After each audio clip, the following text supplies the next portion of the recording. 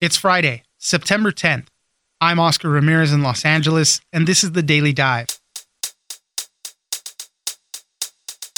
The Wall Street Journal set up 31 TikTok accounts registered to teenagers to see what the algorithm would serve them up.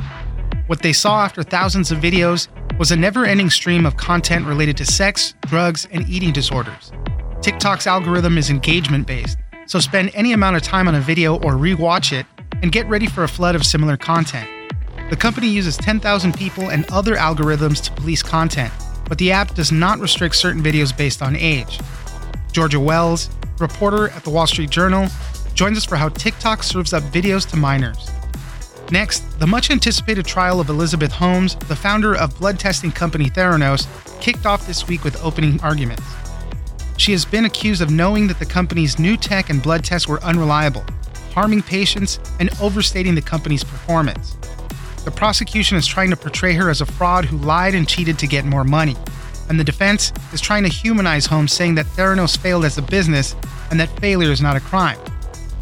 Ben Popkin, senior business reporter at NBC News, joins us for the opening of this trial expected to last 3 months.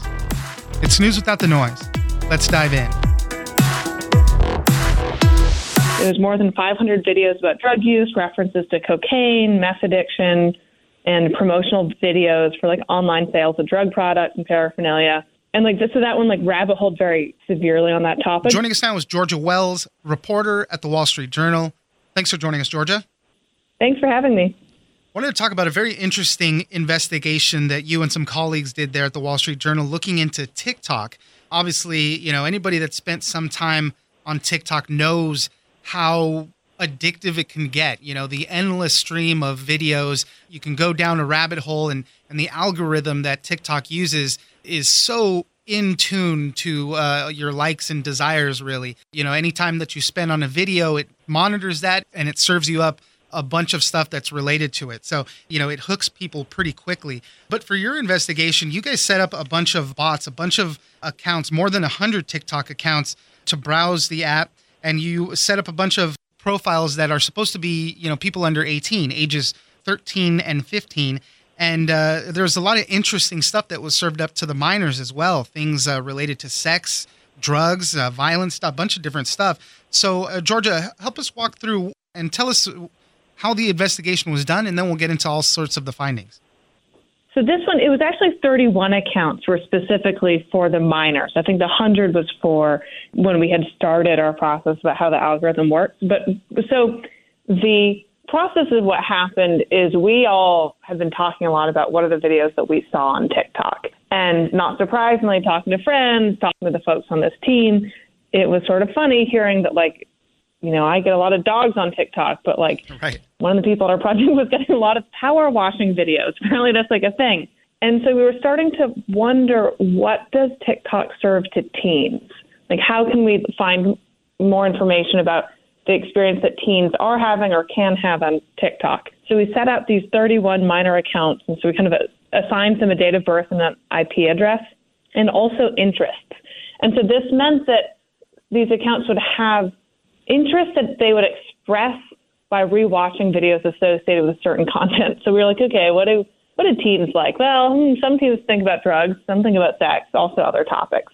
So then we let loose these bots on the For You page, and they chugged along and rewatched content related to their interests and skipped content that was not kind of related to these interests that we had pre-programmed. But this was the only way they were expressing these interests. And the finding was pretty stark. TikTok can quickly drive minors, among the biggest users of its app, into these endless spools of content about sex and drugs. And that's what the findings showed. I mean, you spend a little bit of time on one topic, very familiar terms in the TikTok world, kink talk, people talking about some sexually explicit behavior or things related to that. And then what the app's going to do is serve you up, reams of that same stuff. And that's what you guys noticed. You guys even shared some of the findings with TikTok, and some of those videos in turn got banned or got removed because, it didn't fit guidelines. we noticed like certainly some of the videos were taken down before we approached TikTok about them. And so it's either TikTok's moderators caught them or the creators themselves took them down. We're not sure which. Then certainly after we approached TikTok with some of the videos, TikTok then removed many of them. And also our understanding is TikTok can also set videos to not necessarily be removed from the platform, but not recommended like to more users. So certainly there was like some action. So for example, one of the bots was registered as a 13-year-old and TikTok served it. There was more than 500 videos about drug use, references to cocaine, meth addiction, and promotional videos for like online sales of drug products and paraphernalia. And like this, so that one like rabbit holed very severely on that topic. But other of the accounts that didn't rabbit hole so hard still were served kind of many of these videos around drugs or also sex content, like you were mentioning. Yeah, and that's what a lot of people have been critical of these type engagement-based algorithms. YouTube had a big problem with that as well. And just from what I've been reading, right, TikTok has this super algorithm which just hooks you in a lot faster. And you mentioned the example about the drug. So help us walk down how that worked, because it started off where the account was watched a video of a girl walking through a forest or whatever, supposedly looking for marijuana. The next day, it was like a marijuana-themed cake. And then, boom, it was just showing tons of like 420 content. And that's how those rabbit holes kind of develop. So the first couple days of these accounts, typically they'd be served with like a broader range of more popular videos. Like lots of funny content. But like, for example, this drug one, early on, it sees this one marijuana-related video, rewatches it, then there's more popular content. Then the next day, another marijuana-related video, this was the cake you mentioned, rewatches it, and then boom. Like those were all the signals it needed to rabbit hole then on marijuana and drug kind of related topic, like content for the future after that. Right. And as I mentioned earlier, you shared some of this content with TikTok. What was their response to all of this? Because one of the things that they said is you obviously set up bots. This isn't a real human. It's not a real person interacting there. So the experience is going to be different. But there was many accounts where, all of this content that is not for young teens like that, they shouldn't have been served up. So how did they respond to it? Yeah. Yeah. So your point, like, yes, like TikTok, made very clear that humans have diverse and changing interests, and that's one of the ways that the behavior of humans won't quite match the experience of these bots.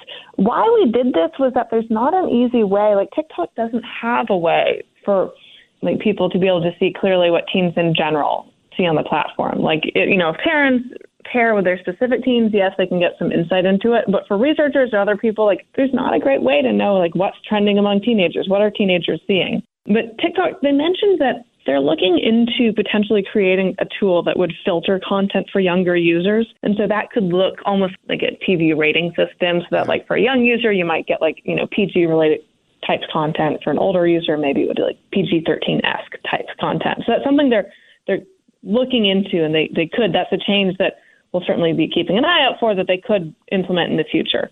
That could be a helpful tool, because there's a lot of content creators themselves that they'll tag their content as for adults only or 18 plus or whatever. And, not all of them, right? But some of them say, hey, I don't even want kids looking at my stuff because I'm not gearing it towards them. But so in that sense, that could be a useful tool. Very useful. We spoke to some users who kind of are staples in this TikTok community, and many of them were saying that in their bios on their profile pages, like even there they list 18 plus, and many of them say for adults only, kind of in labels on the videos. Explicitly, they're making a value judgment that this video they're creating, they don't believe is appropriate for children or for minors. And many of them do not want minors viewing their videos. And so that absolutely could be both helpful for them and then also helpful for TikTok, the company, because it's a hard challenge figuring out what's appropriate and what's not appropriate for every single kind of slice of every demographic. Like, I don't want to lose sight of the challenge there, but given some creators are already labeling their videos, that certainly seems like a signal that the company could use to help filter the content. And how does TikTok monitor and police that content? Because this is something that we've gone through with every social media platform, from Facebook, YouTube, Twitter, everybody, right? They get teams to go through and deem it not good. They'll remove it. The company said in a recent report they removed 89 million videos in the second half of last year because people are posting up so much content. So how does TikTok go about doing it? Yeah, exactly. That is a lot of videos. TikTok has more than 10,000 people who work on this moderation stuff. So it's a combination of algorithms and this force of people. And so the algorithms will identify videos that the company kind of believes are likely to be breaking certain rules. And then the humans come in to be like, yes, indeed, that kind of violates the sexually explicit content policy, or that violates the rule against violence. But interestingly, earlier this year, they rolled out this change where for certain types of content, if the algorithms have a very high degree of confidence that something is breaking the rules, they'll actually take the video down before a human has looked at it. And this was an important change in helping the company be able to take stuff down faster, because before it had to wait for a human to get to it in the queue to look at it. At the same time as they're trying to figure out how to do this moderation at scale, the platform itself has absolutely exploded. Yeah, so, exactly. Now there's at least, 100 million users, folks who watch TikTok in the U.S., and certainly a subset of them who are posting. In 2019, that was 25 million. So just in the span of a couple of years, it's way more content they're dealing with. Georgia Wells, reporter at the Wall Street Journal, thank you very much for joining us. Thank you for having me.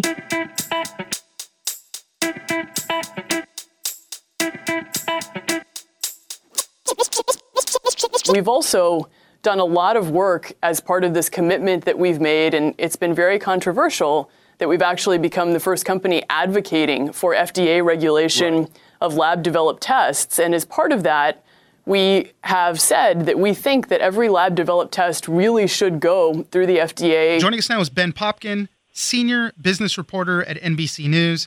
Thanks for joining us, Ben. No problem. Thanks for having me. The much-anticipated trial of Elizabeth Holmes, the founder of Theranos, has just kicked off this week. I mean, this is a story that's been going on for a long time now. I mean, it has a little bit of everything, big, wild promises from Elizabeth Holmes and her blood testing company, Theranos, saying that they could test for an array of different diseases and whatnot through a small machine with a very limited amount of blood. We have big wig investors. Elizabeth Holmes, very charismatic herself, wearing her black turtleneck, reminiscent of Steve Jobs. So there's so much that goes on in this story. But Ben, if you could start us off, what was the whole allure of Elizabeth Holmes and Theranos? What were the big promises that she was making? This trial really puts Silicon Valley on trial. The whole MO of move fast and break things. It's one thing when that is happening with a new technology company that is optimizing some piece of software, but it's another when you go from that unregulated sector to the highly regulated medical device sector. You're dealing with real lives, real people, real problem. So Elizabeth Holmes, her promise was she would run, over 200 tests at Theranos on people's blood that could be drawn with just a finger prick instead of those intravenous blood draws we're used to when you go to the doctor.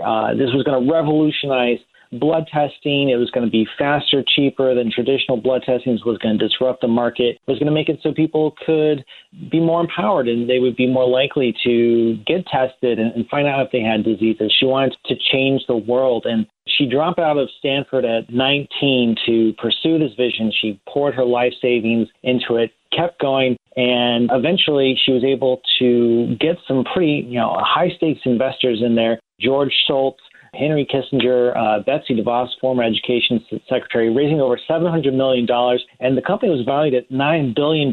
She became the first self-made female tech billionaire and was gracing the covers of glossy business magazines. This was really a story of the moment. And then it all came crashing down. Medical experts started raising some skepticism about how the technology worked. The company didn't release data, was very secretive.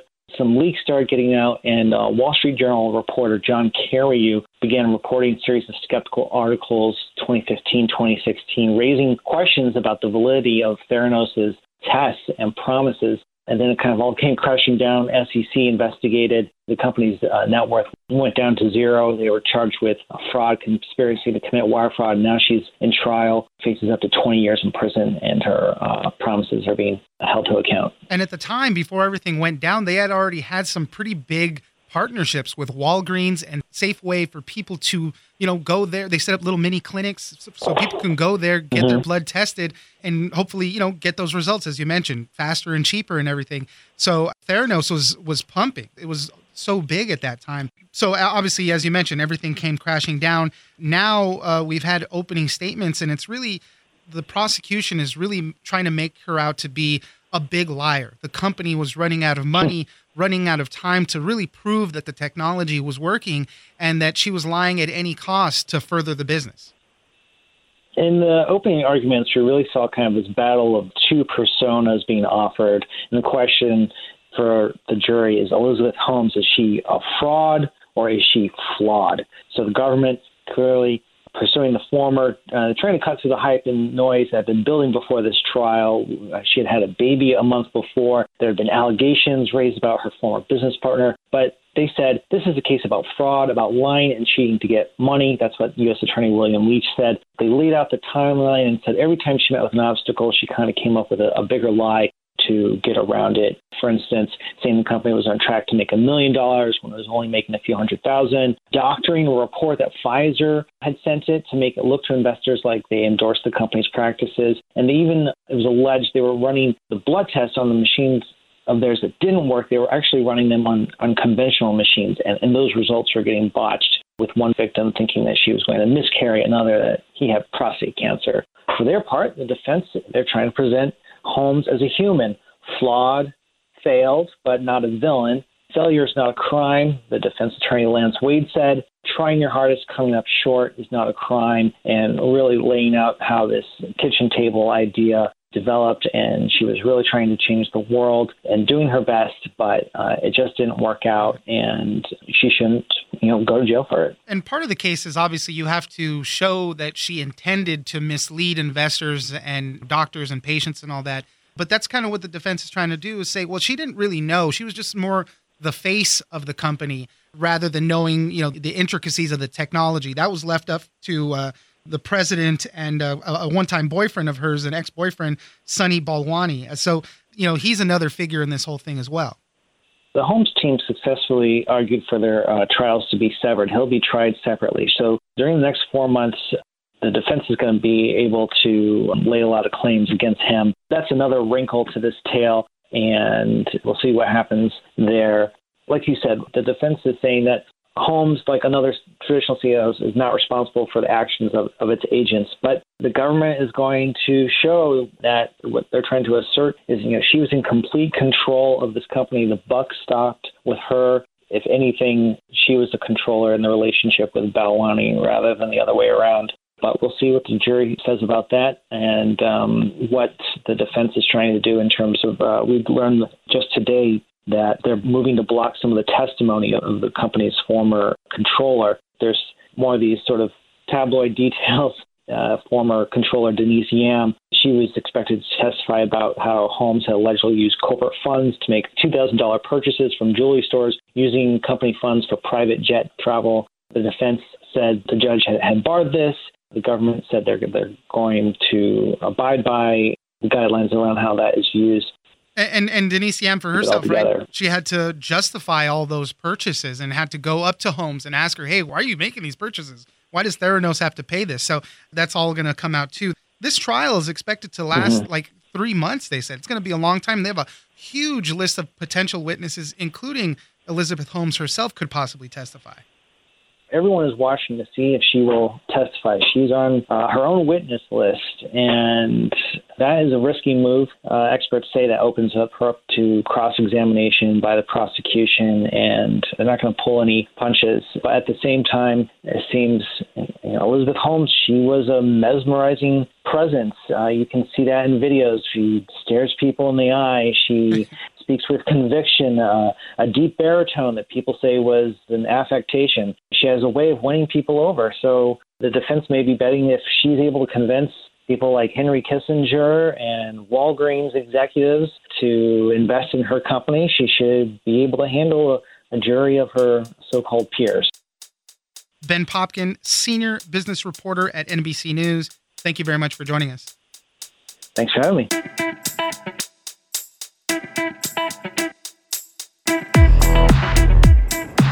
it for today. Join us on social media at Daily Dive Pod on both Twitter and Instagram.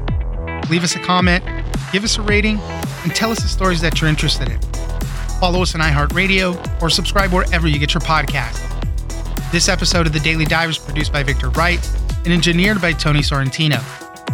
I'm Oscar Ramirez, and this was your Daily Dive.